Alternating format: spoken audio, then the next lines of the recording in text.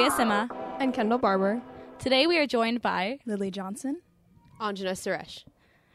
This episode's topic is student stress. So let's start off by talking about what different classes we take and different stress levels of different classes. So I've always taken honors classes through like freshman year and sophomore year, I decided since it's my transition year and it's my first year at NA, I would take academic classes just to be easier on myself. And the stress levels are relatively low besides the testing and all the work I have to do on my own. That's one of the big things. It's less student to student and more kind of just throwing the information out there and the students having to fill in the gaps. I take a mixture of all three classes, and I can definitely notice the difference between my academic classes and my AP classes, but I feel like honors is sometimes harder than AP. The AP classes are ranked at a different level of difficulty than other ones, but I feel there is a big difference between which classes you take. I take honors and AP classes, and I definitely think there is a difference between honors and AP. In honors, the teachers don't move as fast, and they have more time to kind of review and go over material that kids might be having trouble understanding. But I feel like the stress for me just comes from having to learn so much material on my own from AP classes because teachers don't have enough time to get through everything and do a lot of examples with you, and studying for tests takes a long time. I agree. I feel like the teachers focus mostly on what's on the AP test, but then they also throw in other stuff, but they don't really spend enough time to cover them because they're like, okay, we're going to do this, but you're mostly going to do this yourself, so I can focus on the AP test. Right. I wish they would just not teach it at all, just focus on one thing at a time. Yeah, there's a bunch of things piling up in our heads. They do the thing where they're like, oh, this isn't going to be on the AP test, so I'm not going to go over it, and then they'll put it on the test, and then, so. Teachers just need to be more willing to be flexible with the curriculum based on their class, because each class is made up of individuals who learn at different paces. Right. So what do we think about tests in classes, and how does that cause stress, and what are the biggest stressors due to tests? Well, I was just looking at my grades last night, and I had, in one of my classes, I had all A's, 1 B, and then a grade that wasn't as good, and then my final grade's a B. And it's just, I wish teachers wouldn't rank the tests at such big, point values. I obviously understand all the information. I'm getting A's on all this homework, but then there's people who don't do well on tests just because there's test takers and anxiety and other things that contribute to that. And the final grade only really reflects that and not the entire knowledge. I think Maria is absolutely right, and I'm so grateful because this year my AP Chem class, I was like, oh, it's going to be just all tests, and I'm probably going to end up getting a B or even maybe a C in the class because the tests are really hard. But I'm so thankful that we have so many homework points, and homework is optional, so you can just do an amount that you feel is enough to kind of get the concept, and there's really no busy work. So when it comes to the tests, you determine your own level of preparation, and you're able to do what you feel is best, and you can study according to that. I think the difference in AP tests and honors tests, just in the classes, I think since AP tests are regulated by the College Board rather than just the teachers, I think sometimes that places more stress on the teacher when they're teaching someone else's curriculum basically. So then it puts more pressure on the students. Last time we talked about the idea of open note testing and debating whether that was a good idea or not, just because that's something that would really reflect the effort put into it, because some people aren't really great at retaining information like others are, or they need longer amounts of time, short-term, long-term memory, things like that. And I think that stinks for people, especially with even learning disabilities like ADHD or dyslexia, things like that. So I think open note quizzes or tests would be a good option for at least some of the time, just to help those and really grade based on the effort put forward instead of what you're naturally able to do. Right, and then at least you know that what's going to be on the test is what you learned in class, and you can use that. So then you can go back and show your teacher, like, we never went over this if it's on the test, because obviously you would have done well. But at the same time, I feel like if it's an open note test, then you don't really have to study. It's not really showing that you paid attention as much, because you can just take down notes or copy someone else's notes and then just use those for the test. There are definitely pros and cons. Yeah. I think it also depends on the subject, because I feel like if it's for English, open note doesn't really make too much sense, because it's more just like understanding a book or understanding or like reading comprehension, where you don't need like notes to tell you how to do that. But it would be really nice for like math for like because I'm formulas. a really visual learner, so when I take a test, like I see my notebook page and I like remember what example was where in my notebook, and I'm like, oh, I remember this problem, and so that's how I do it. So I feel like open note would be helpful for those types of classes.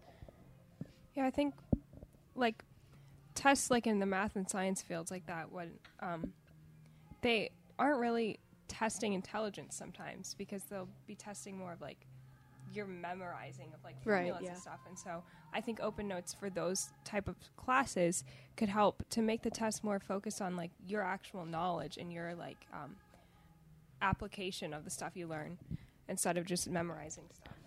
Tests are for showing you where you struggle and how you personally need to do better.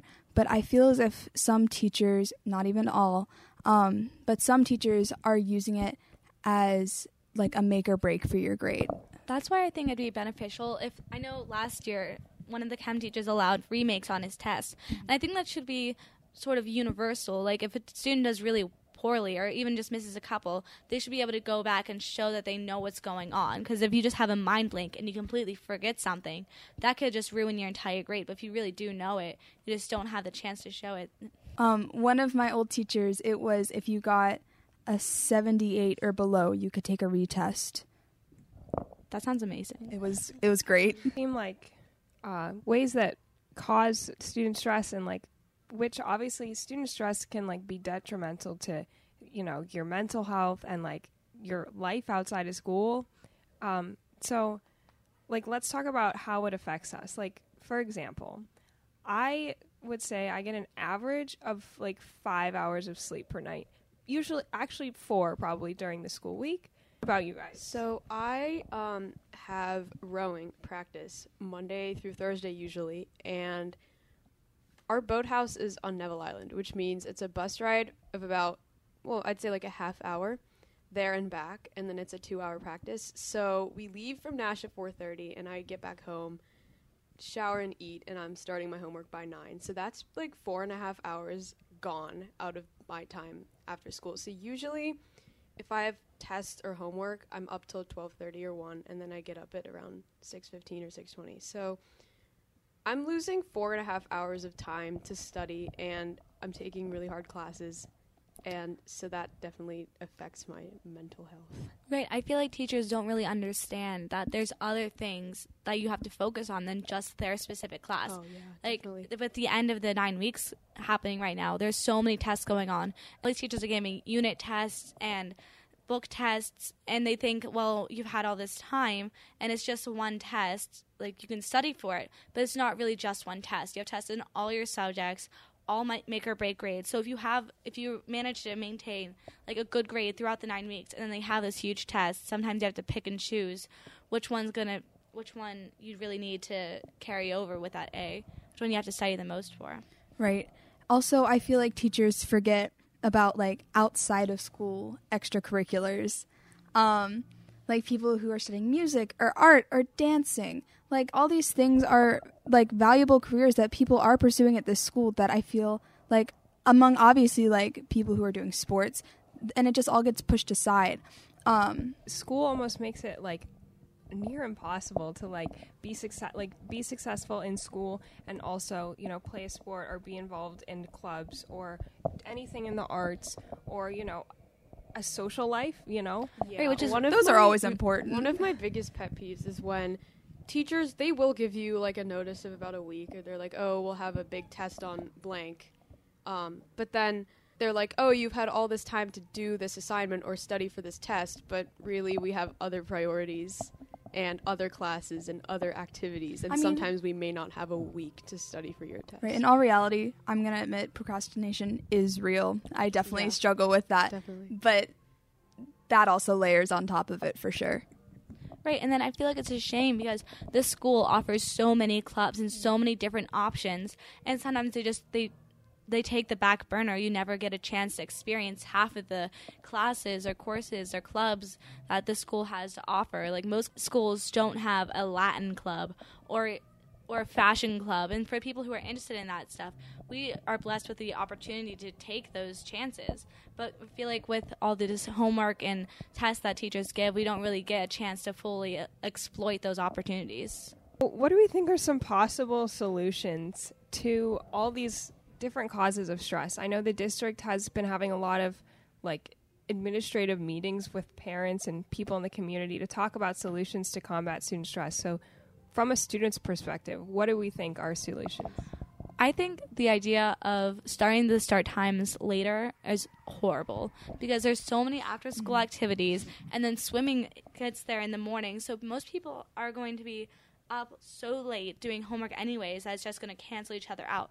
And if we get out at 4:15, say, other schools still get out at 2:15. So they're going to be scheduling their games for sports at times that are beneficial to them, and then our students are going to have to miss classes so that they can go to those games, which causes more stress. Right, because then you have, instead of just some homework to do along with a game, you have all these classes to make up, plus that homework, plus the game. And a lot of students have jobs too in high school, and it's, when you already have limited hours of, school obviously comes first, but then once you're outside of school, you should have time to have a job if you want one. Yeah. And yet it makes it really hard to do that if you want to. So I wrote an article recently about what the district is trying to do about the student stress problem and homework. And the two people that I interviewed, one of them was Dr. Kreider and the other one was a superintendent.